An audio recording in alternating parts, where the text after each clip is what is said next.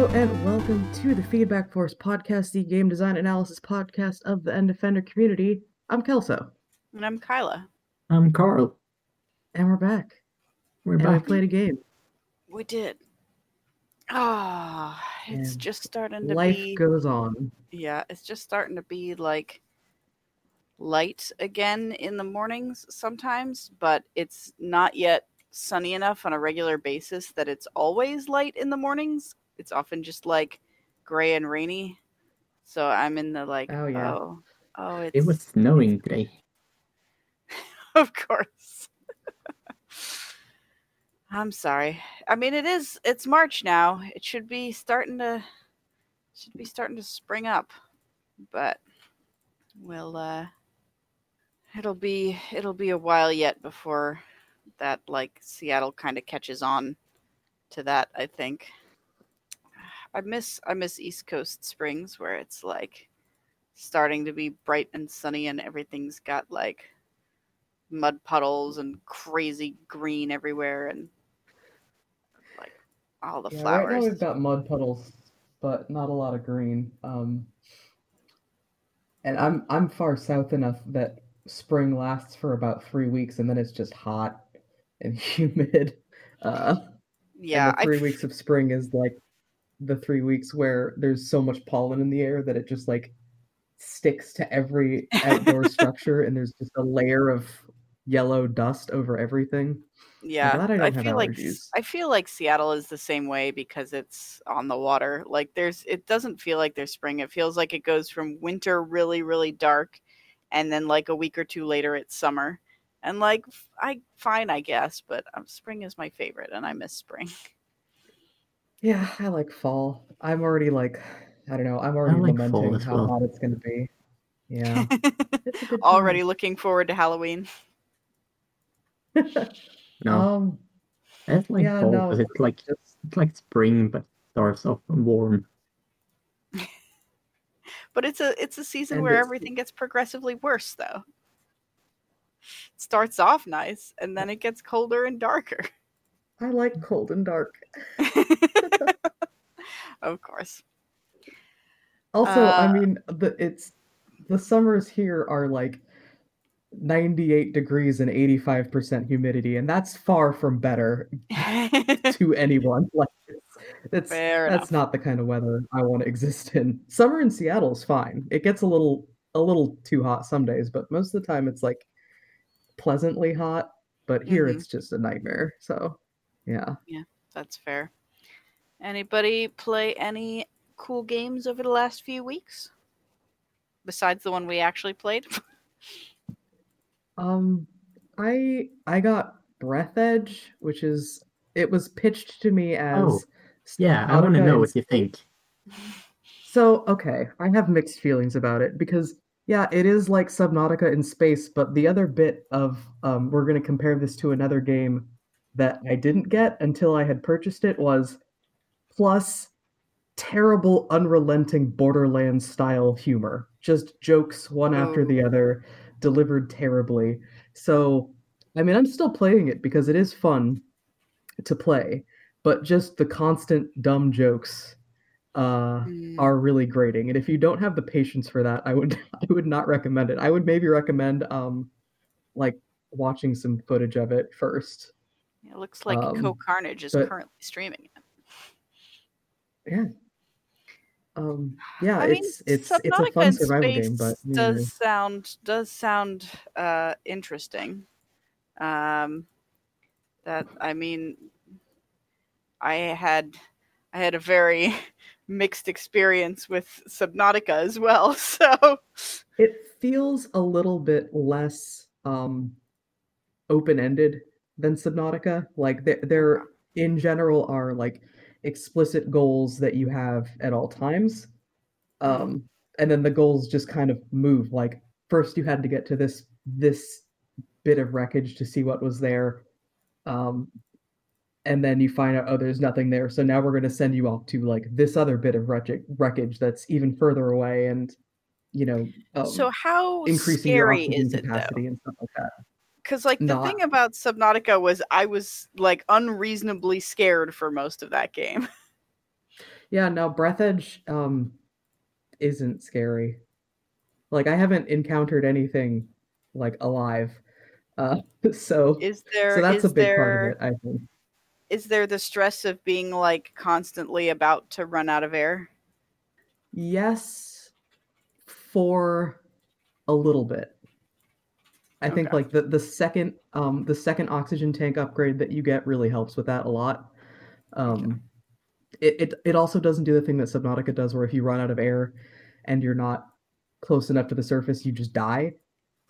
With Breath Edge, if you run out of oxygen, then it will start to eat into your health, Mm. um, which gives you a little bit more wiggle room, but it's not a lot of wiggle room, but it's there, which is a little bit less stressful to me than than like I'm like 10 meters away from the surface and I'm just about not gonna make it. Yeah, I think Subnautica does that with your food and water uh, gauges, where if you run out of food or water, then you don't die instantly, but you do take damage. But yeah, oxygen kills you. It actually doesn't kill you as instantly as it looks like it kills you, because the screen fades to Yeah. black, but you actually have like 3 seconds after the screen fades to black Mhm. that you can still surface and it works, which I thought was a cool Yeah. aspect of that game. Yeah, that You is. literally black out. But I finally yeah, I haven't finished. played that much Breath Edge, maybe like a couple hours, but Okay. it's, if you can handle the jokes, um, go for it. Are we talking like Borderlands 1 humor or like Borderlands 2 and 3 humor? Like three mostly, I think. It's Okay. been a I'm long I'm time since I played any Borderlands 1, but I feel like I it feel got like more and more obnoxious, but the maybe humor that's in just me. Borderlands 3 I was kind of okay with. I think they're like some of their jokes can be like surprisingly highbrow in that game. I just There was did like that everything had to be a joke in Borderlands. Yeah, eh, that's more of what it is. okay. Like there was one bit where I was going around and they're like, we need to find part of someone's spacesuit. And you go around to like several bits of wreckage and find several um other people who are on this space freighter who have died in horrific ways. But the constant joke is like you need part of the spacesuit that's on the lower half of the body, and they keep like implying that, oh, we're looking for a penis. And it turns out to not be that at all, but you have to deal with like subtle, like, is it a dick? No, it's not a dick for, like 5 minutes, 10 minutes or whatever, until you Uh, find out that you're actually looking for like feet. I see. It's that Uh, kind of jokes. okay. I was gonna say we Huck and I did end up buying some of the season 1 DLC stuff for Borderlands 3, and the Psycho DLC has a Plato's Cave joke in it, That's pretty good. which I'm like I didn't think this was Borderlands target audience, but like all right, I'm here for it. There's a hero's journey in one of the joke in one of the other ones too. So somebody's got some literary aspirations on that writing team. True. But yeah, no, I can see how that might be like a little tedious after a while. Um, Yeah, I mean, I guess it like yeah. Subnautica didn't have much room for jokes because no one was ever communicating with you for the most part. Yeah, there like I remember one bit that cuz like Subnautica does have a little bit of that. Like a Yeah, tiny a tiny little bit bit. because there's the one bit where like your PDA says your favorite activity is swimming. Yeah. Um And yeah, there's like the but guy who's like calling you for rescue who like, there's a muffled conversation he has with the person behind him who's like going out to get lunch about what sandwich he wants, yeah. which I found pretty amusing. But Yeah. like I feel like in Subnautica that kind of thing is a little necessary in order to diffuse tension because that Hmm. game is tense as fuck. Yeah. And in this it's a case of I wish there was more breathing room between the jokes just to Hmm. sort of let things settle. and to like sit in the tension a little longer because it does get, there are some like tense moments, but then you immediately get a joke at like at the very end of it or in the middle of it sometimes. Come on, just let me experience this, please. Yeah, there was a thing I was watching someone's review a while back of like the Marvel Cinematic Universe, and they mentioned that like not every single one of them, but many of the Marvel movies have this bad habit of not letting you sit in sincere moments. Like every time there's a moment of sincere emotion where the audience might start to feel something, they diffuse the tension with a joke. And it's like they're Yeah. not bad jokes, but it's like they're afraid to let you feel the emotion. Yeah. And so I've been kind of like more aware of that sort of thing lately, where it's like, is this media letting me feel the emotion and like brave enough to let me sit in it and like feel sad or wistful or nervous or something for a while? Yeah, I like to think of it as like it's fine if like the player doesn't take the game seriously, but the game has to take itself seriously. Yeah, I think it depends on the game to some extent, but yeah, I tend to agree with that. Yeah, there's also a lot of like, not a lot. Well, I mean, kind of a lot. There's also definitely some like goofy meta humor that they're throwing into this one as well. Um, like the way they teach you the crafting mechanic is most of the bad humor is delivered via like your spacesuit's online, AI Mm-hmm. assistant. Um, so when at the very beginning they're teaching you the crafting mechanic and it's like, okay, now in order to progress the game you have to create it's like something dumb imposed by the developers, and you go into your crafting menu and there's literally an item called something dumb imposed by the developers. Mm. So Like, a little bit oh, too meta to a little yeah. bit. There's not as much of that though, but it's still there. It's like I'm so conflicted on it because I am enjoying the actual gameplay, but you know, Mm-hmm.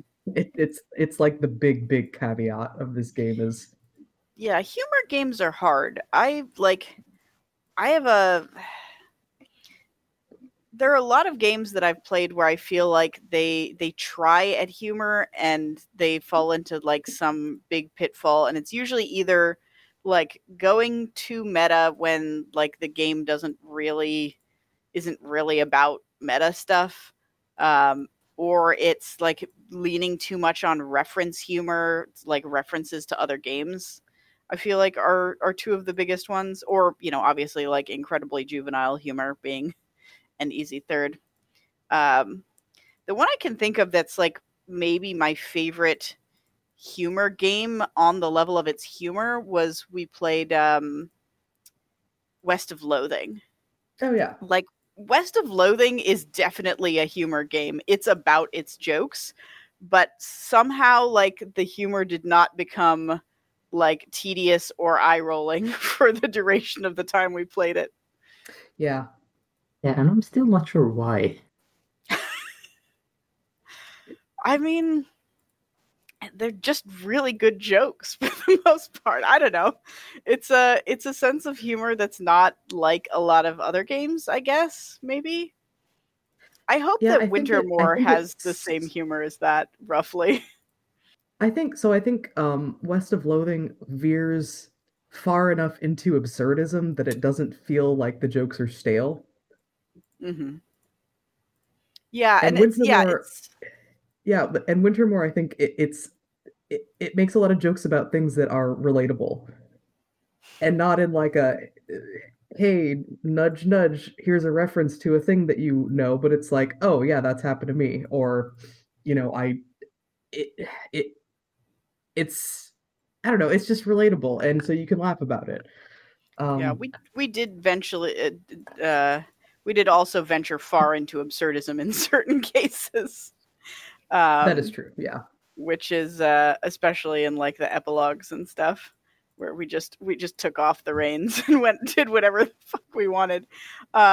But I think the thing about absurdism as humor in particular is that it matches with surprise, right? Like it's unexpected. Like the humor comes from, whoa, I didn't think that was going to happen, and that like makes it refreshing because you're also constantly being sort of weirdly delighted.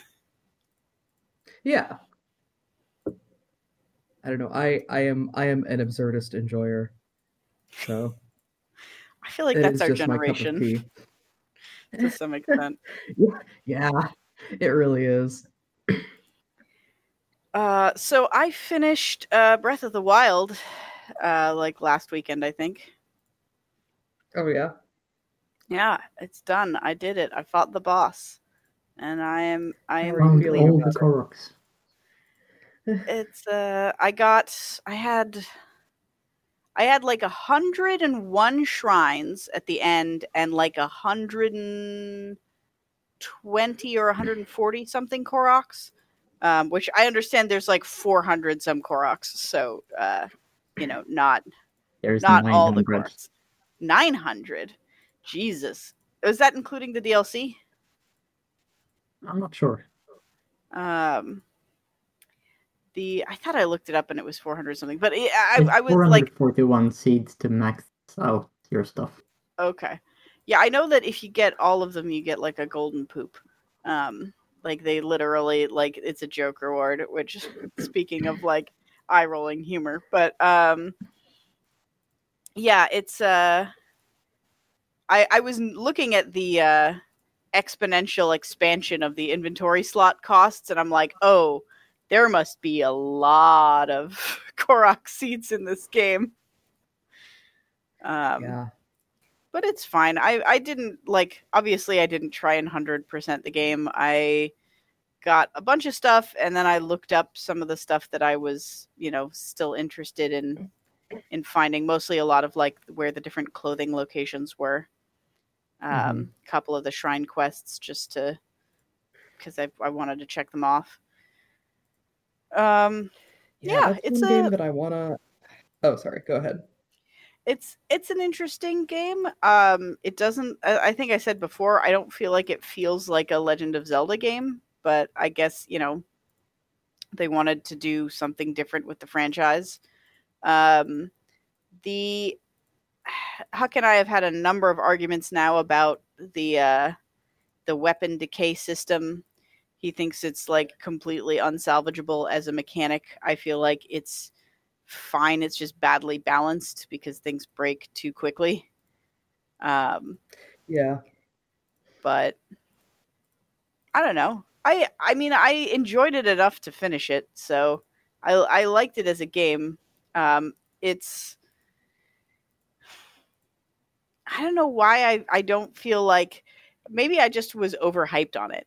That like everyone's like, game of the year, best game ever, best Legend of Zelda game. Like it had such huge acclaim when it came out that I'm like, was it though? I mean, like, it's good, but it didn't like change my life or anything. I have to wonder how much of that was on the back of people at the time having been really disappointed with Skyward Sword. Um, and then there was such a long time between Skyward Sword and Breath of the Wild. It's difficult to say. That they are remaking Skyward Sword for the Wii, or for the Wii, God, for the Switch, which I'm excited about because I never got to play it. Because I never bought the Motion Plus thing. Yeah, I had Skyward Sword, and I played through the game through like the first dungeon and to the end of the first dungeon, and then I just set it down and never picked it up again. And again, it wasn't like a thing where I'm like, ugh, this sucks, I'm not interested in it. It just like, it didn't have any particular hook that kept me wanting to play it. Yeah. I think the reason that I want to play it is just because I think out of all of the games, I like the art in Skyward Sword the most. Really? Just that kind of like watercolor texture on everything. That I don't think I've really seen that in any of the other games in the series. And it's such a piddling thing. And I guess also like flying around seems cool. Skyloft seems cool. What's his Yeah, name? it's Goose. I don't remember his yeah, I name, don't but remember. the Bruce, I bully, think. Bruce, the Yeah, bully. yeah. Like, I think maybe that one was a case where people were disappointed in it because they wanted it to be Wind Waker. Because it really feels like the whole, it's trying to do the whole, like, here's a big empty map, fly around and fill in the spaces and explore. But for whatever reason, it's just really not as satisfying as it is in Wind Waker. It's some combination of like the flying mechanic is not as satisfying as the sailing mechanic, and I think there's just like less stuff to discover less than stuff. there was. Yeah. Yeah. Yeah, and I mean, like in Wind Waker, you're going on the sea a lot. You don't really do that in Skyward Sword. Yeah, there's like some stuff in between, like you can do in between the like going to the surface and going to dungeons, but yeah. I guess that's true. But it's so funny to me because I remember when Wind Waker came out, people were mad about how The cartoony it People sailing. were was. Like, so I mad when Wind Waker came out. I think that's the thing about the series in general is that somebody's always going to be mad at the most recent game, and that's just Yeah. like mad at or disappointed by or longing for something more akin to a previous entry. Like, Yeah. I guess that comes from having a series that's that long with such a diverse like series of games. mhm. Like you've got your original Zelda stuff, and you've got your 3D Zeldas, and you've got your Game Boy Zeldas, and they all have a slightly different flavor. Yeah. I have been like wanting to get back into Breath of the Wild, but I don't want to nuke my previous save file because there's still stuff that I haven't gotten, but I Hmm. do just want to experience it again. I guess I could do what is it, hero mode? There are Could do multiple that. save files? Are there not? I think you only have one, and then you have a separate one if you start in hero mode, I think. Unless they change that with the DLC. I played a I little do not bit know. after the DLC came out, and I don't know. So yeah. Yeah, that was always like the thing with Pokemon games for me is like I would play it again, but I don't want to get rid of my old save file. All my Pokemon are on it. Yeah. It's a real problem. Speaking of which, there was a like Pokemon 25th anniversary like announcements and stuff where they talked about the new stuff, and they're making maybe an open world Pokemon game. It looks like from the trailer, and I'm excited. I'm here for that. I don't think I've heard about that, but I don't think I saw the trailer. Does it Yeah, look good? Pokemon Legends of Arceus. It's funny because the Okay. trailer is clearly like early footage, so it's got some like janky animations and stuff in it. Where you're like, "Ooh, I'm surprised that Nintendo let them use like footage that's still this early." But yeah, it looks like it's got like actual action mechanics, like you have to stealth around in the wild and like actually aim Pokeballs at things. Oh, that's I don't cool. know. Maybe It's I'll actually buy another Pokemon game. I didn't think I was gonna be interested in anything, okay, except big asterisks Pokemon Snap again. But yeah. How's that but going with the new Pokemon Snap? I think they also had a trailer for that, and it's like, yeah, it's coming. It's bright it's and coming vibrant like and pretty. soon, I think. Uh oh wait, hang on, that's the old one. Yeah, it's supposed to be coming out at the end of April. So Wow, that's soon for soon. sure. Yeah. I remember seeing the release date and being like, wow, that's soon. Really Yeah, coming at I you. never played the first Pokemon Snap, but it does seem like a thing I would enjoy. So, Oh yeah. Get like the Pokemon Photo get Safari, the great. basically, yeah, get the an N64 emulator. It's not a long game by any means. So yeah, definitely I would recommend it if you want to just spend an afternoon on it or something. Yeah, maybe I'll briefly revive Uncaged Fury and stream it. Um, Yeah. One day they will stop milking Pokemon. No, never. They will milk it forever. I don't know if Game Freak knows how to do anything but Pokemon at this point. Yeah. But I'm excited. And I'm excited for Legends of Arceus because I feel like as a franchise, it needed another shake up, right? Like it needed another spin-off title that's not just something they've done before. And I'm like interested in supporting that. I'm curious what they're going to do with it. Yeah, I would be. Yeah, I mean, it seems like something that I would want to play. So cool. And it takes place in the like far past. So the trailer, they have little wooden Pokeballs with like clearly like like pressed in little metal components around the latch. Oh. It's got like a straight up like little metal mechanical latch on it. It's very cute. Oh yeah, I'm looking at screenshots now, like these old-timey Japanese buildings. Yeah. Nice. And your character has like old-timey clothes, and the idea is that you are like surveying, you're making like one of the first ever Pokedexes. So you're like surveying all the Pokemon in the region, and you have a starter from a different region. So the starter Pokemon are 3 of like, usual mainline game starter Pokemons, but they're from 3 different games. So it's like it's like Cyndaquil, Oshawott, and Rowlet. Okay. So it's tough for me between Cyndaquil and Oshawott because I like them both a lot. Or sorry, Cyndaquil and Rowlet because I like them both a lot. No one likes Oshawott. I don't know why they chose Oshawott at all, but yeah. Might as well just go with Squirtle, honestly. Right. It might be that they might have been picking ones that have dual types at the top. Although maybe is Rowlet the only one whose fully evolved form has 2 types? And I gotta look it up. Cyndaquil did, but I might be wrong. Typhlosion I thought was just fire, but Duat and Samurott. Samurott is water only. And Typhlosion. Oh yeah, Typhlosion is just fire. You're right. Okay, yeah. So it's just the little owl, my little owl friend, who becomes Grass Ghost on his final evolution. Guess I'm going with Rowlet then. He is an adorable little owl. I usually I tend to be a grass starter person, which is not. I mean, I don't know. Usually like fire type is actually the best to go with because you're less likely to find good fire types in the wild.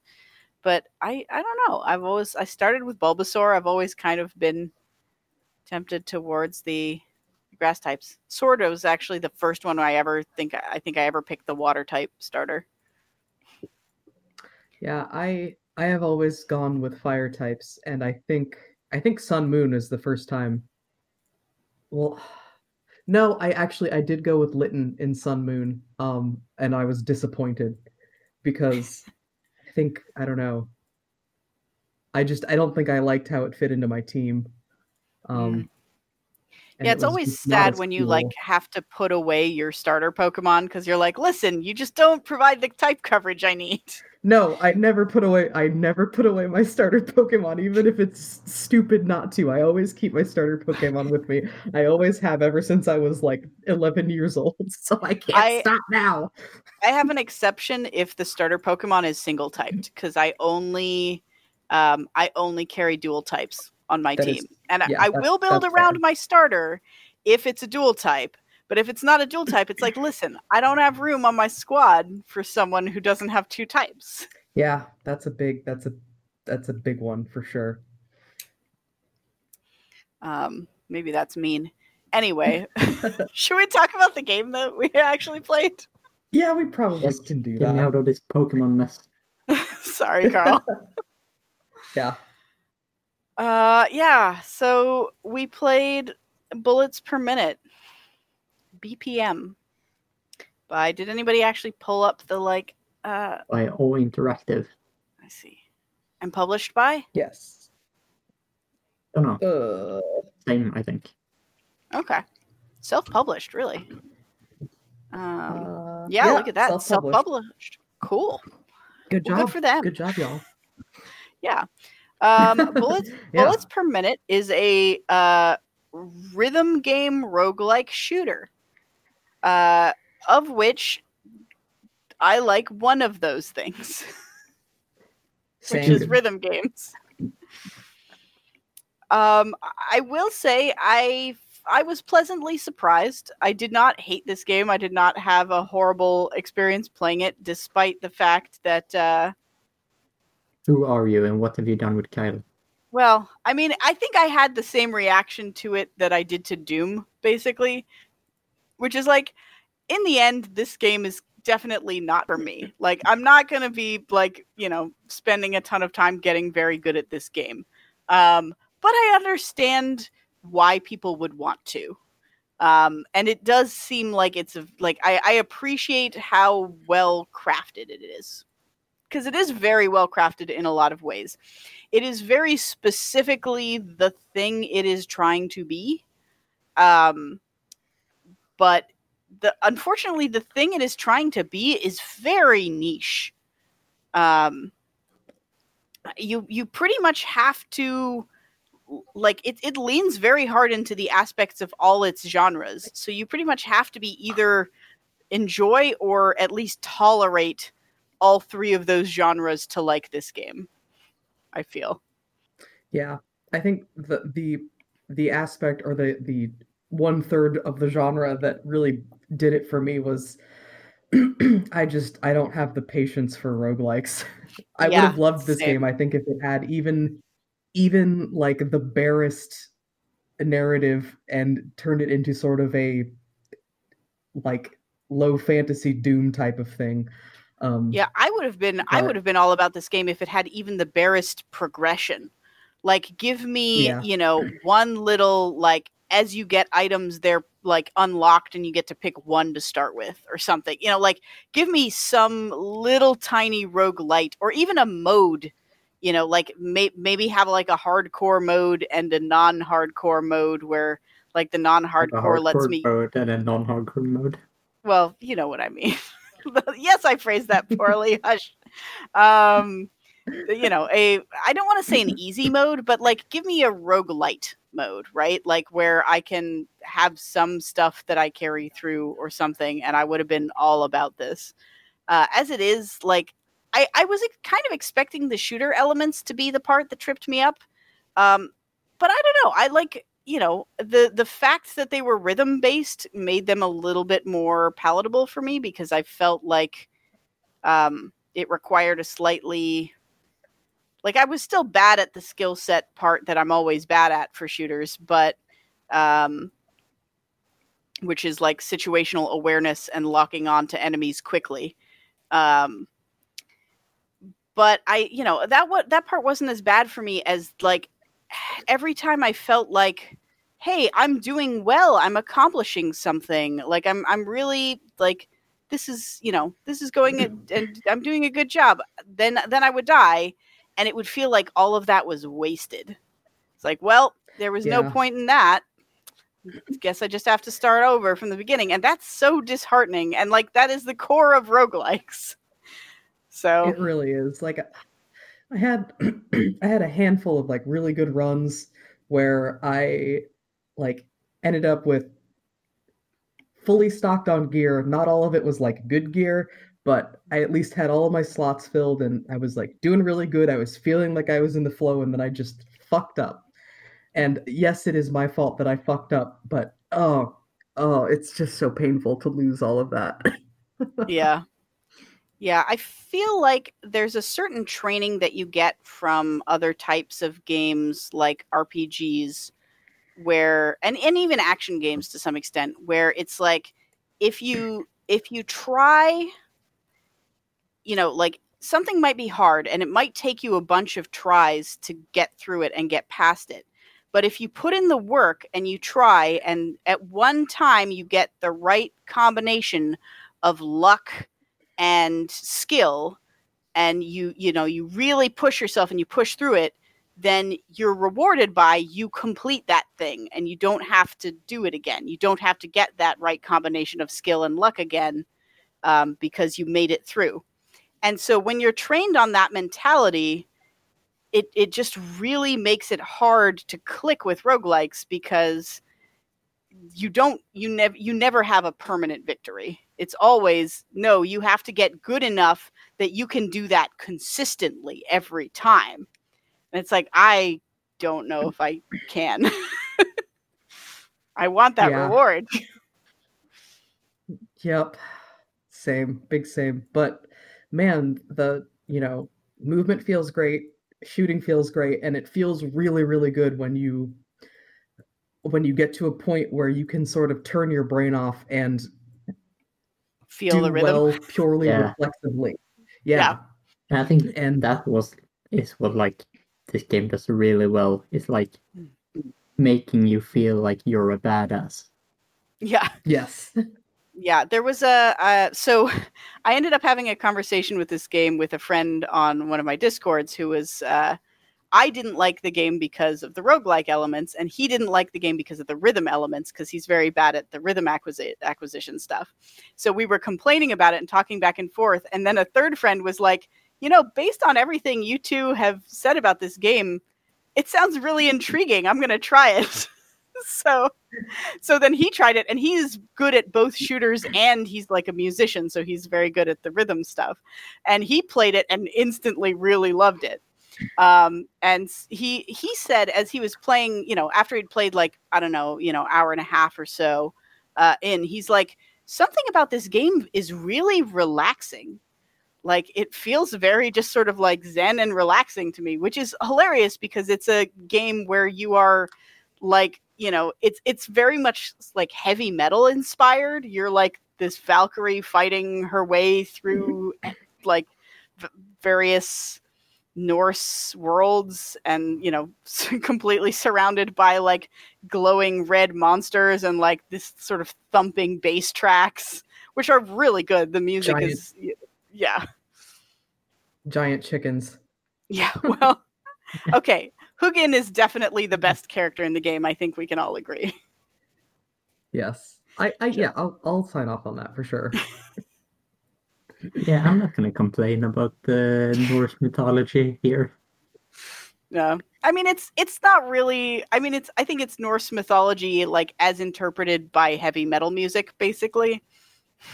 Yeah, they're not trying to like. Yeah. Be correcting stuff. Yeah, they're definitely going for style over substance, at least in that area. There's a lot of substance in the game design, so I guess we should like sort of talk about the specifics of how the game is played. Basically, you pick a character for the run and the difficulty for your current run. You start with 2 characters available, and like you unlock new characters by completing the runs with various other characters. And then it's is it 7 or 8 levels? 1, 2, 3, 4, 5, 6, 7, 8. I guess 9, including the. Is that really? That can't be right. 1, 2, 3, 4, 5, 6. Maybe 7, the final 8, boss counts as 1. Yeah. Is Helheim 2 a full level, or is it just the boss area? I think there's a full level. Okay, then maybe there's 9 full levels plus the final boss. Pay attention for like, but what's it called? Yeah. Oh no, this is counting the Asgard crypts. So there's 8. Yeah. So there's each. There's like 4 different areas. And each one has 2 stages. So there's Asgard, there's Vanaheim, there's Svartalheim, and there's Helheim. And you, each one, like most roguelikes, each one is procedurally generated. When you step into it, there's a set of rooms that you can get that are, strung together in some arbitrary way. And you hope you get the good ones. And there are a few special ones that kind of pop up only rarely. There is one extra area, which is the Asgard, or not Asgard. What's the first one? Is the first one Asgard? Yeah, Asgard. There's the Asgard crypts, which if you do a special thing, it's kind of like the things they have in Nuclear Throne, where sometimes you can, instead of going forward to the next level, you can like go sideways to a harder version of the level. So if you get the right combination of things, which is like it has to randomly spawn a staircase in Asgard, and then you can take, if you have a key, you can take the staircase down to the crypts, and then you can fight stuff in the crypts. I don't know much about like what is in the crypts because I got to the crypts once and then died pretty instantly once I got there. So maybe there's something fun or cool at the end of it, but I will never know. And then in each area there are 2 basic resources. There's coins and keys. The coins are used in the shop or to activate little shrines that will increase your one of your stats for the duration of the run. There's like 6 or 8 stats. The ones I always looked for were range upgrades, damage upgrades, and luck upgrades. But there's also like speed, precision, ability. Oh, ability, right. Which you have to have abilities, presumably, for that to matter. Yeah, or what does ability actually increase? Is it just the power of your like special key activated things? I think it's the power of your Q and E spells. I don't know if I ever got any. I mean, like the ones you get from like the library and stuff? Or is that different? Yeah. I think so. Yeah, that's your like ultimate. Then you have like a secondary. You can have a secondary spell. Okay. I don't think I ever got a secondary spell. I don't think I did either. I got into the library, like the first time I got into the library and got an ultimate, it was let me see if I can find it. I got barter, which is like the most boring ultimate you can get. It just lowers prices in the shop. And after that I said, I'm not wasting my keys on the library ever again. Yeah, I did get one that was heal, which seems like really OP, but it takes a long time to charge. I don't think I ever actually ended up using it. Heal is really good. There's also, there's shrines. So like keys let you into like certain rooms and into special chests, and the chests usually have equipment that you can wear. You have 4 equipment slots, and there's a variety of different random equipment that you can get. You can have up to 1 in each slot, apparently, unless you have a special hat that lets you wear more hats. Yeah. But so you can have 1 of each of those. There's also there's the shrines that you put in coin, like 1 coin, and it ups one of your stats by 1. There's also a couple like rare shrines where you put in an undefined number of either coins or keys, and then they give you some either like really good item usually, or like a really good ability. I fairly early on lucked into what may be the best ability in the entire game, which is enemies take damage over time. So as long as you can dodge, everything just dies. Oh, nice. Yeah, like you don't even have to do anything. You don't have to hit anything. You just sit there and avoid attacks, and everything gradually dies. It was amazing. It was like the first time I ever got to level 3. And I think I've only been to level 3 once or twice since then without that item. Yeah, there's a lot of items that's like clearly really, really good. Yeah, there's a wide disparity in the quality, which is fine in a roguelike because that, it's all luck anyway. So it's like, oh, hey, I got the good item this time. as opposed to like obviously if you let people choose it, there would be like 2 or 3 items that they would just always pick and then never pick the others. There's a glove that lets you just fly, which is one of my favorites. You have infinite multi-jump. Oh, nice. It's called like the space glove or something. Which there's a lot of hidden chests that you can get to by platforming. So if you have this glove, you don't have to do the platforming. You can just fly up to them. Although I did get okay at platforming in one of the Asgard rooms.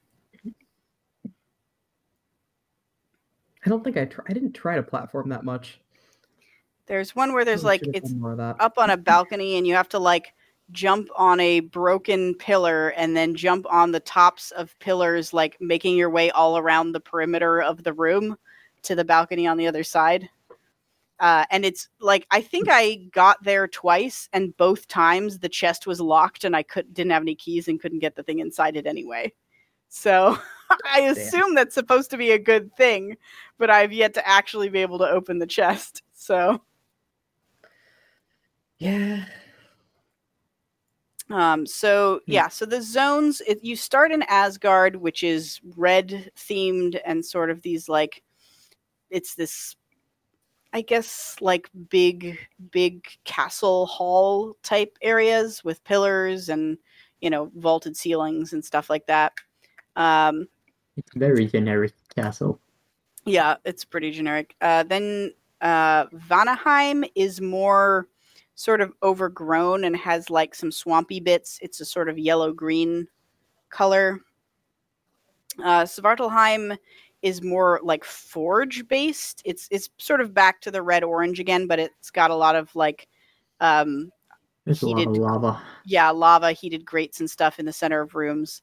I by the way, I've never gotten past Vanaheim 1. I did get to the boss of Vanaheim 1 and then died because of fucking frame rate drops, which made me so mad. Ooh.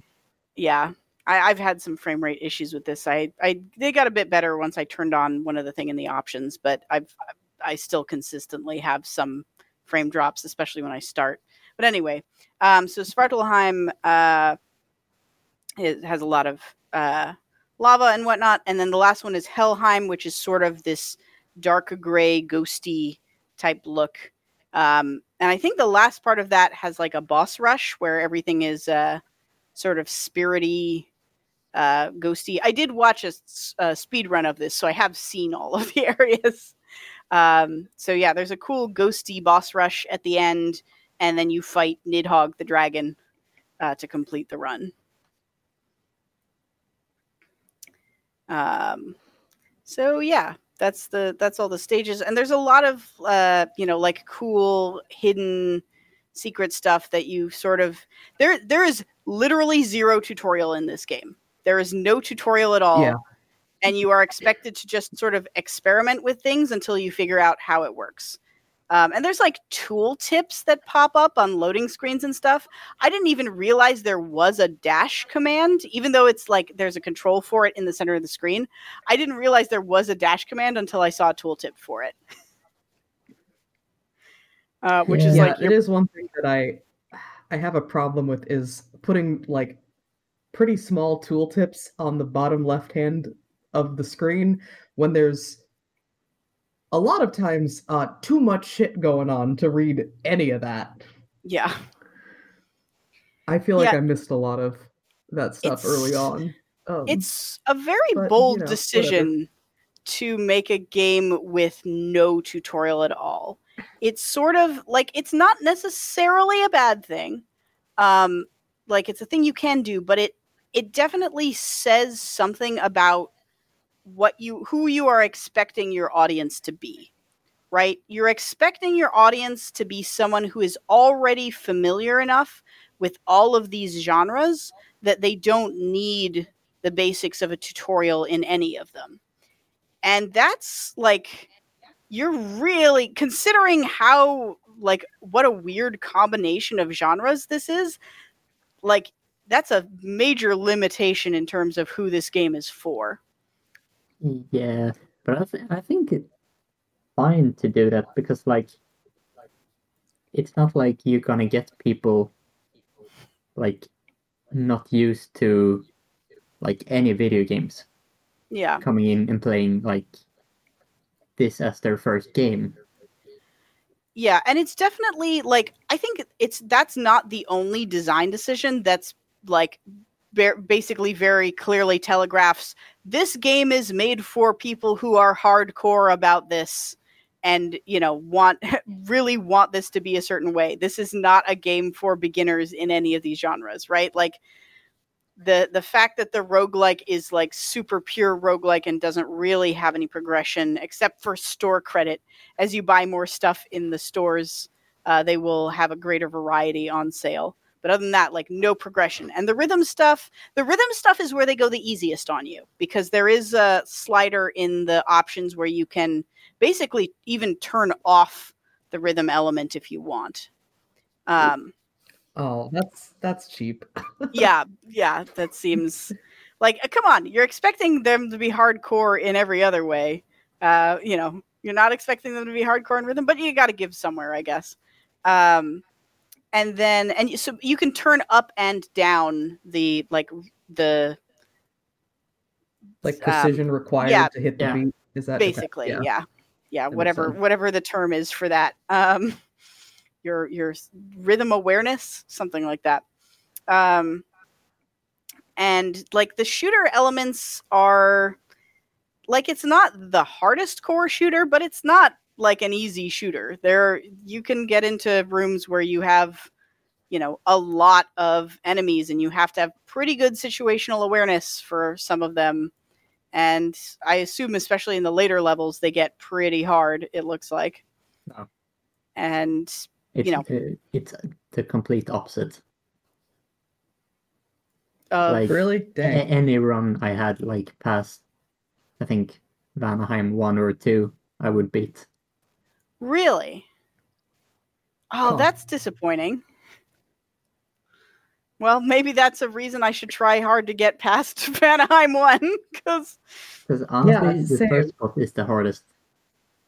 The first boss is insane. The second boss I rarely had a ton of trouble with, and the third boss I definitely would have beaten if not for that frame hitch.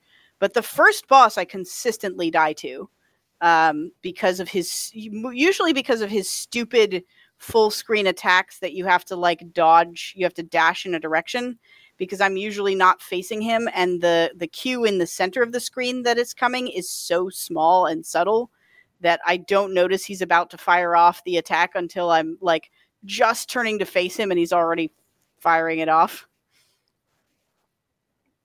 Huh. Maybe I just need to learn to play on a higher mouse speed, but that is interesting to me. I would have assumed that it gets rougher as it goes, but all right. You get a lot of stuff and like you become really, really kind of too strong for the game.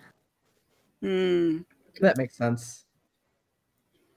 Yeah, that makes sense. Given how strong certain items are and how much I was able to progress based on having exactly the right item at the right time. Yeah. Well, yeah, so that's the basic, I guess, overall thread of the game. As we say, you like unlock characters for completing things on certain difficulties with certain characters. There's also 2 shops. There's Hugin, who's the giant chicken, who's the cutest thing. He looks like one of those like fat chocobo chicks, and he's enormous, and he just dances when you come into his shop, which is great. There's also a robot dinosaur that is the blacksmith. I forget what his name is. I don't remember. Could be Moonin. Moonin, yeah, it should be. And he's pretty cute too. And he will sell you guns of different types. I want to have a conversation about the various guns, because I think there's a really interesting like sort of design case study to be had there. But yeah, so as you after the shops, so as you go through the shops, each time you have a run and you buy something at a shop, and again the shops spawn randomly, just like other rooms. Every time you buy something, you earn loyalty at that shop, and the amount of loyalty you have determines how many items are on sale. And since they're all randomized, the more loyalty you have, the greater chance you have of drawing something good that you really want. Unfortunately, in the weapons store, the first weapon costs 5 coins and the second weapon costs like 15 coins. I don't think I've ever had 15 coins going into the weapon shop. I had a run earlier for this. I had 200 coins at the end. Whoa. Dang. Did you have did you have an ability or something that was upping your like drop rate? I did have the ultimate gave me coins. Nice. Oh, that'll help. Yeah. Yeah, there's also one. My strategy was always. Oh, sorry. I was gonna say my strategy was always just to dump points into luck whenever I had the opportunity. Yeah, that's fair. And that served me well. There's also we didn't mention this, but both the bosses and the stages can draw certain adjectives, basically, that affect the overall nature of the stage or the boss. And one of the ones I think you can get is it's not like it's something like plentiful, which means you get, I think, more loot drops in the stage. Oh, bountiful. Bountiful. There you go. I assume that means you get more loot drops in the stage. I certainly had more coins by the end of that stage. The one plus of me dying constantly in this game, I died so quickly, especially early on, is that I built up a lot of loyalty in the shops, and I got to see a lot of variations on like levels and stuff. There's one that's like frozen, where everything has ice physics. There's one that's space, where your jump height is like super increased. Yeah, I got that one. Low grab. I think I got that one once, and it was pretty great. That one was a lot of fun. Yeah. Yeah, I always when I got that one, I got it a couple of times, and it's like I didn't notice until I jumped, and I was like, "What's going on?" It's like, oh, I'm in space. Yeah. So, and some of them are just like, there's infested, which I think you end up with a lot more like of the creepy crawly type enemies, like bats and spiders and things. Those usually killed me pretty quickly. I don't know, Kelsey, you have like the list there, right? Yeah, I have the list up. So the level modifiers are Baron, enemies do not drop coins, and reward chests do not spawn. Bountiful, enemies drop more coins that's with a question mark, so that might not be confirmed. And different chests spawn as room clear rewards. Castle, the level has a unique vertical room with a cutthroat that fires beams at the player and a weapon box. Guardian and Clockwork enemies are more likely to spawn. Dark, the level is darker, and the player must navigate with a flashlight. Yeah, there's a couple. There's I did see because my friend who got into it did stream his play, and he got that castle one time, and I was like, what the heck is this? Like, that was interesting. Yeah, it looks like castle, and then there's another one called Pitted that has like a jumping, like a platformer puzzle room. And those are the only two that look like they spawn unique extra rooms. Yeah. Let's see. Dark, explosive, frozen. That's the ice physics one. Glass, where both the players and the enemies take double damage. Infested, more enemies. Inverted. Oh, this sounds awful. I'm glad I never got that. What's the inverted? Player camera is flipped vertically and the controls are inverted. Fuck that! Jesus Christ! That. It can only happen in Asgard, apparently. Yeah. Minus, every enemy drops a coin. Pitted, that's the one with the jumping puzzle. Retro, oh, that's a challenge-specific modifier. Space and shopless. I got shopless once, and that one sucked, where just the shop doesn't spawn on that floor, which was a real bummer because I had a lot of coins that run. Yeah, a lot of coins and no health, so I died. And no bank. There's a special room that can spawn sometimes that's a bank where you can store coins so they'll be available on other runs, which is kind of cute. There's also a I character think that you I've can covered unlock this. if you deposit 100 coins. Ooh, interesting. I think I've It's like, deposited like 9. yeah, I didn't deposit very many. I only got the bank like once or twice. Um, oh yeah, you get one of the little cat guys. Oh yeah, You I think I unlock if you remember store seeing that 100 silhouette. coins. That's cute. The Let's cat see. guys are the bankers. And oh, if you play as the cat, you get a guaranteed bank every stage except for Helheim 1 and 2. That's Ooh, cool. nice. Yeah. That's interesting. Yeah, the different characters have, like, the first 2 just have different guns. Basically, they start with different guns. I gather that some of the later characters like have different weapons and like special sort of modifiers. Like the one that they use for the speed run, his weapon is like firing energy bolts from his hands, so he has no reload time. Because you also have to reload your gun on the beat. Thankfully, you have infinite ammo, so you can keep reloading. Otherwise, this game would be a nightmare. But Yeah. you do have to reload most guns, and the number of taps that you have to do of R to reload is based on the gun. Most of them are 2 or 3. But yeah, so that character has no reload time. But he starts with half health, and his weapon is weaker. It does less damage. Which, speaking of which, maybe now would be a good time to talk about the different guns and how they feel.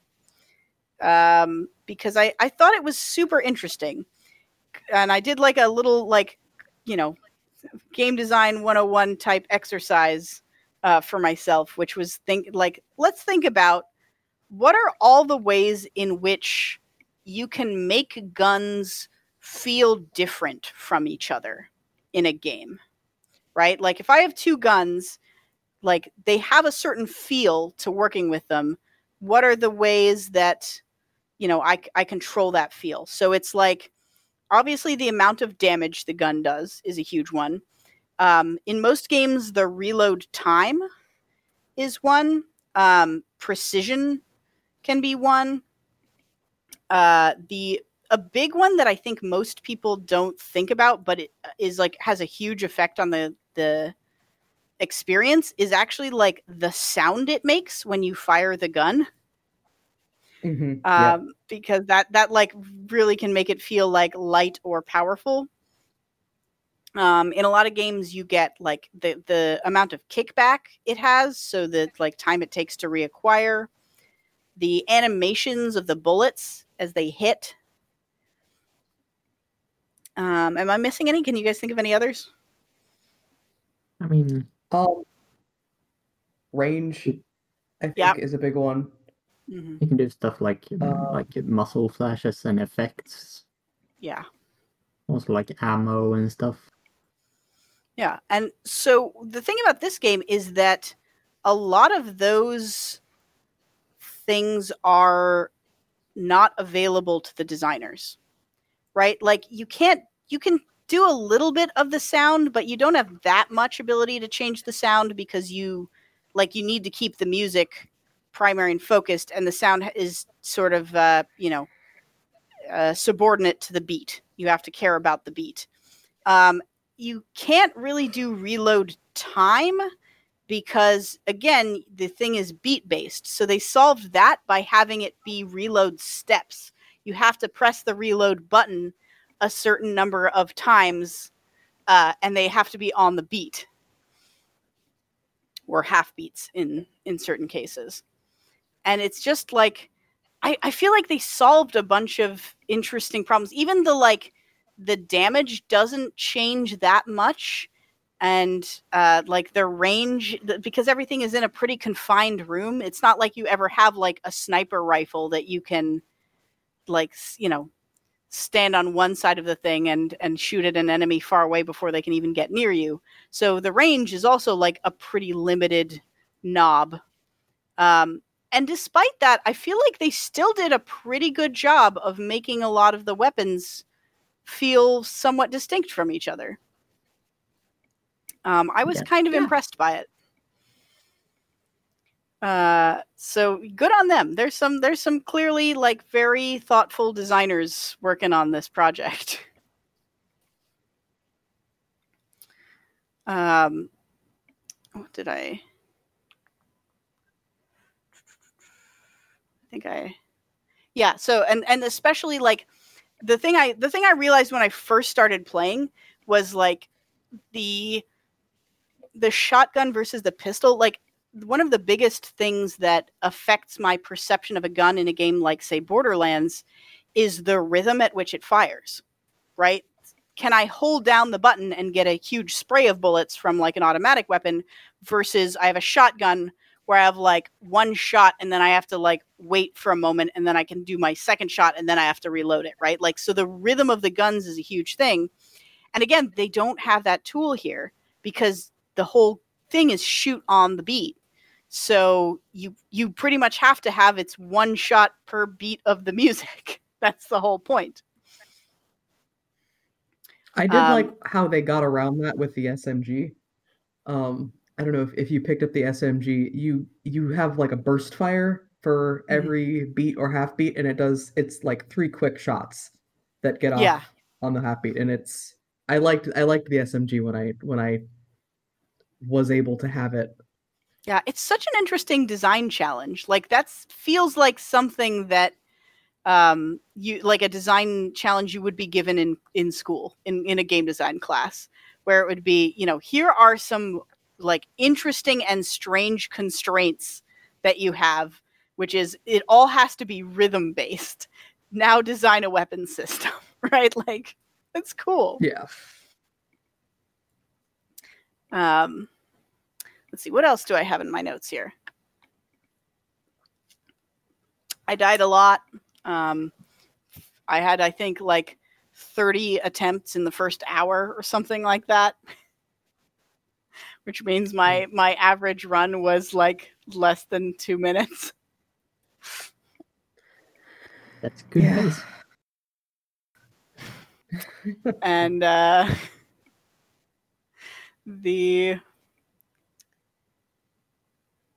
yeah, I guess I didn't take that many notes after the early parts, but it does feel like the sort of game for someone who is like really good at the Doom combat and wants to kind of take that flow feel up a notch. And it's definitely not a game that's friendly for people who aren't into the genre, I guess. So what were some good builds or items that y'all got? The shield that lets you regen health. Oh, just over time? Yeah. That seems broken. Yeah.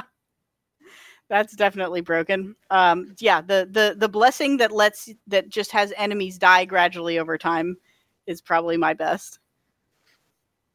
Yeah, it kept giving me what is the boots called? The rhythmic chaos boots. Which is when you enter a new room, it deals damage to nearby enemies every beat for 4 beats, and then after those first 4 beats, it deals damage to nearby enemies once every 4 beats. So I feel like pretty much anything that is going to give you passive damage is going to be to your benefit. But that one, I think I ended up getting those like 2 or 3 times, Nice. and I would always pick them up. The other ones that I got that I remember was. And I didn't find like any practical use for these, but there was a pair of boots that after you jump, when you land, there's like a little AoE explosion that generates at your feet. And I was never able to harness that, but I imagine in the right hands that could have been a pretty good. Yeah, they had that item in the speed run. Yeah. That I watched, and they were just jumping constantly. Yeah. I got a passive damage one where I had boots that left behind a poison trail. So there was like a glowing yellow trail of slime behind me at all times, and any enemy that crossed over it took damage. Oh, that's cool. Yeah, that was pretty neat. See, I'm trying to. Oh, okay, yeah. Once I got the power shot glove, which lets your shots go through walls, and I think this was before. I don't remember which boss it was, but the boss room had a bunch of pillars in it, which made that boss fight Second so boss. easy because I just. Yeah, okay, yeah, because I just like stood on the other side of the pillar and just shot him through the pillar. It was great. Yeah. Worked really well. Not a lot of practical applications outside of rooms with pillars, but you know, there you go. It's all Yeah. about having the right thing at the right time, so It really is. Yeah, so this is a game about either being very good at the sort of flowy, like constantly moving, constantly shooting on the beat, great situational awareness, like steady rhythm combat, or getting very lucky with a few drops early on. yeah. One of Hey, those two. Can we talk about how the strongest enemies in the game are the like small flying enemies? Yes. Jesus Christ. Like, Yeah. And the there's size has nothing to do with how strong enemies are in this game. Yeah. There was one time when like pretty early on I got a room that was like special challenge mini boss, and I'm like it wasn't early on, I guess. It wasn't early on in my plays. It was like early on in a particular run. And I'm like, well, this is almost certainly going to kill me, but I'm early enough and I don't have anything that special that I'm like, I'll try this to see what it is. And it was a giant wasp that dissolved into like 6 smaller wasps. And I hit those smaller wasps like 50 times and they didn't die. And I'm like, what the actual fuck? Ugh. Were you in That range? sounds awful. It wasn't 50 times. I'm exaggerating, but I was like constantly shooting them and they just would not die, to the point where like by the time they killed me, I was like, was it that like only one of them is the real one and I had to kill that one? Like, what the heck is going on? But it might have just been that, it's a strong enemy and I just didn't get enough shots that landed properly. But I definitely felt like I unloaded like, an entire 8 clip from my pistol into one of them and they just didn't die. But yeah, little flying enemies, hard to hit, often take, as many shots as some of the bigger enemies, and like usually fire projectiles, which are the worst type of damage because like that's the hardest to avoid. Yeah. It's also always really demoralizing when you die. When you die, it tells you what thing killed you. So when you get the "you died" screen and it says you were killed by a fly or Yeah. a baby bat, like Baby bat. I'm like, God. fuck off. Yeah. So one cool thing they do is like all the enemies also shoot on the beat. Yeah, And that that's makes true. it like if you dodge on the beat, they will never hit you. Yeah. There's some of the Unless you dodge into another projectile. yeah, or step on one of them, That'll which do has it, yeah. happened to me a lot.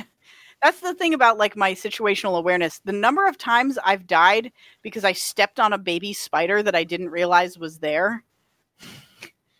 Like, yeah.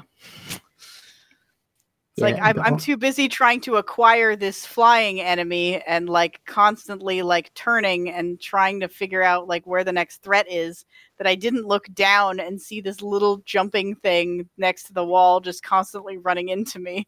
And now I've taken 3 hits. And you basically only get 4 hits in this game. You start with 100 health, but nearly every enemy attack does 25 damage. There are a few exceptions, but that's basically the rule. And so, you basically have 4 hits and you die. And you can get some health back like in shops and stuff, but your ability to heal and in like some random drops. But for the most part, your ability to heal is fairly limited. So, don't take more than 3 hits. Just sure. Yeah. And like the art style doesn't help you noticing enemies sometimes. There's a slider. There's a slider in the options where you can turn up the contrast on various levels. Turn up the contrast. Yeah. Which I would hope. I think so. Or the saturation or something. I didn't actually mess with them. Maybe it's only you can turn down the contrast?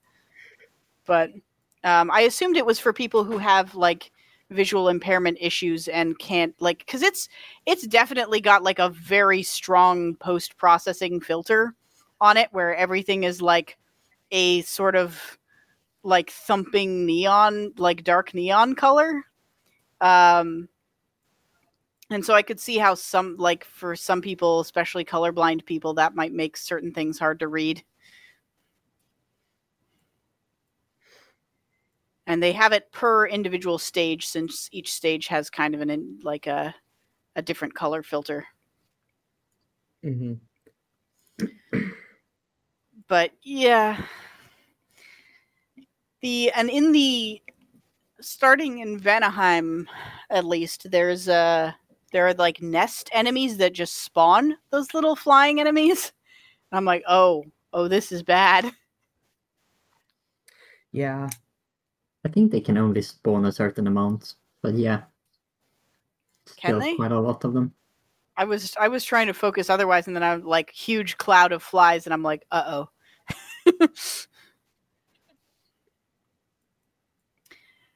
Gotta prioritize. So in the speedrun video that I watched, they said that like one of the biggest skills that you acquire through long time play is enemy prioritization. Like, it's about quickly surveying a room and knowing what you have to take out first. And I could absolutely see that, because that really feels like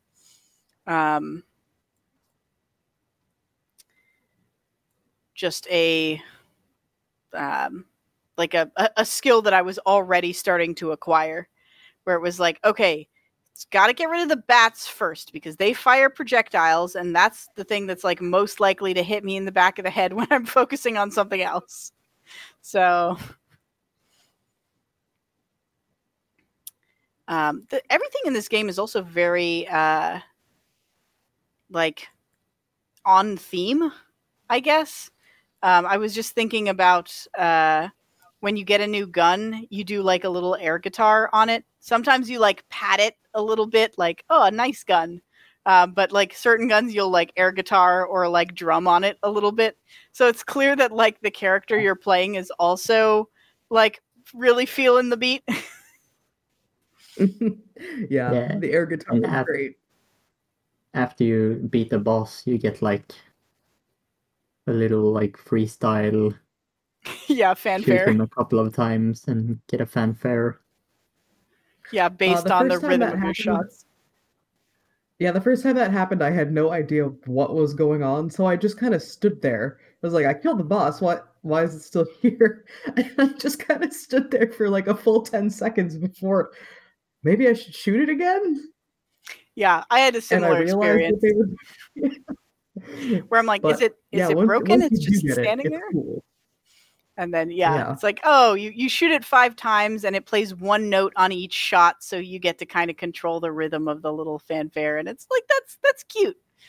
That's on point. Mm-hmm. And the enemy shots being like on the rhythm means that they kind of add to the music of the thing that you're of the song you're listening to. And it's a different song every stage. So, and not just every world, but like even the 2 stages within the worlds have their own song.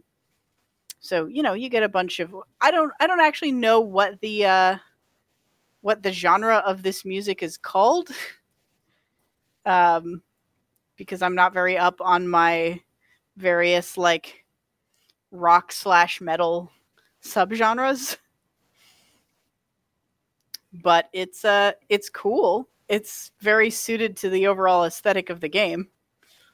They all I do love it when a game like has a and I've said this like dozens of times on the podcast, but when a game has a theme and it like, or a tone that it's going for, and it commits to that and like really shapes everything about the game to that theme or tone.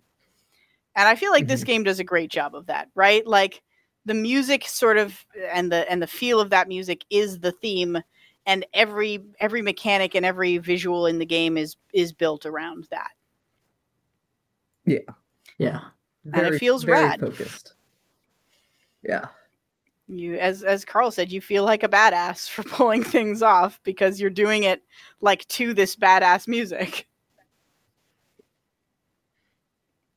And then you like shoot off beat and you go like, no, no, no, no, no. And you keep shooting off beat. Yeah. Yep. Yeah. Does the multiplier that you get for shooting on beat actually control anything other than your score? There's an item you can get that increases damage by multiplier, but other than that, I think it's just score. Okay, I would have liked it if the multiplier actually increased your damage. I feel like I would have done a lot better at this game. Because, like, I can get a high multiplier. That's not really the problem. The problem is I'm bad at shooters. And this game requires me to be very good at shooters in addition to being good at rhythm games. You need to get the auto-aim item. Yeah, I think I did get that once.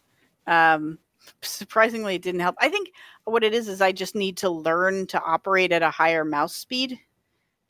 Because it takes me too long to turn and acquire a target. But I'm just not comfortable at higher mouse speeds. Like, I find it disorienting.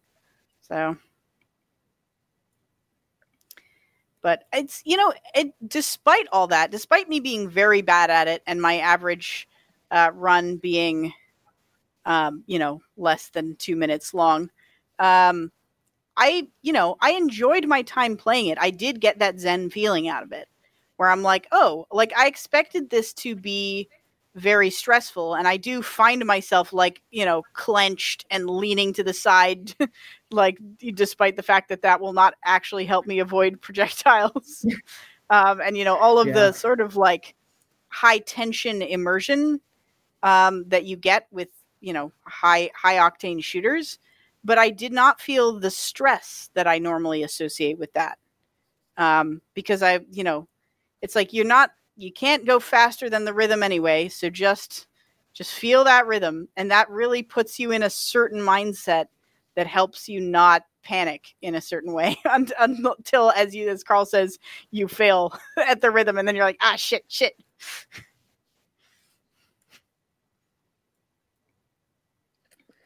Yeah. I did find myself after taking a breather sometimes really helps in the middle of combat. Yeah. Yeah. I did find myself after having played for, like a longish stretch of time, like I got up and I went out to the kitchen to get another, fill up my water or something, and I was like, do I have a headache? Like I think I'm like developing a little bit of a headache from this. It went away, so that's fine. I think I was just a little too clenched in. Yeah, fair. I thought you were going to bring up, I had an issue where I had been playing for like a couple hours and then I closed the game and went onto like my browser-based dragon game that I play. And I was trying to click all the things on the page to the beat. And I'm like, there's no beat. It's only in my head now. You live and die by the metronome, baby. Yeah, pretty much. All right. Any like closing thoughts? No. Good game overall. Very niche. Yeah, like it was very, very much made for a very specific audience, but very well tailored to that audience. Yeah, it was. I mean, it was pretty much exactly what I expected. For better or for worse. I probably won't play much more of it, but I'm glad I did play it. So there's that. Yeah, it's it was, as I say, it was interesting to me that I really thought the shooter aspect of it was going to be the thing that ultimately turned me off from the game, but it wasn't. It was the strictness of the roguelike elements that ultimately turned me off from the game, because I'm just, I'm not into that kind of like loss of progression, which is ironic considering the next game that I suggested. Bam! Segue. Yeah. So the next game that we're going to be playing is the new and hip, up and coming Loop Hero, which I gather, like Carl, I think you said you've watched some people stream it a bit. I've seen people stream it. I haven't watched any. I know Sean Plotz streamed it recently, I think. I watched about 5 minutes of a video before we started recording just because I wanted to try to get a feel for it, and it did not help. Yeah, I watched a little bit. I watched a little bit. I watched the trailer, and the dev was streaming it, I think, on Steam at the time, or someone was, but I think it was a dev. And so I was watching like a little bit of that, and it looks like it's a roguelike where there's a sort of automated system where you have a little character that runs around on a loop and fights monsters, and you don't control the fighting. The character just fights automatically, but you control like building the world around the loop such that it will have different effects on the hero and the combat. And I think you also like equip the hero and things like that.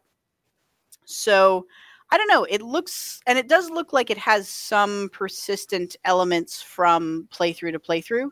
So I guess we'll see, how that feels and how that affects it. The thing I've seen most often about people talking about it is that it's one of those like really compelling games where you're like, oh, well, let me just do one more because I think I could do better this time, or I think it'll be more like this or something like that. So we'll see if it is as compelling as they say. It's interesting. I was trying to, because it was my husband who suggested that we play this, and I was having a conversation with him about why I'm less intimidated by a roguelike that's not action based. And it was that conversation that the point I was saying before, where I feel like with action games, you have that one perfect moment of like the synergy between your luck and your skill that come together, that you complete, the challenge that you're trying. Whereas if it's a game that's not action based, where it's just about decision making, I feel like I can be consistent in my decision making. I can make consistently good decisions every time, and then it's just a matter of playing it until you get the right luck. So for that reason, I guess I find them less intimidating. Yeah, it's also a lot harder to panic, and to make mistakes due to panic when you're not in an action-based game. Yeah, which is always a problem for me. Yeah, and you don't you're not constantly thinking of like, oh shoot, if I mess up, it's back to the beginning. If I mess up, it's back to the beginning. Don't mess up, right?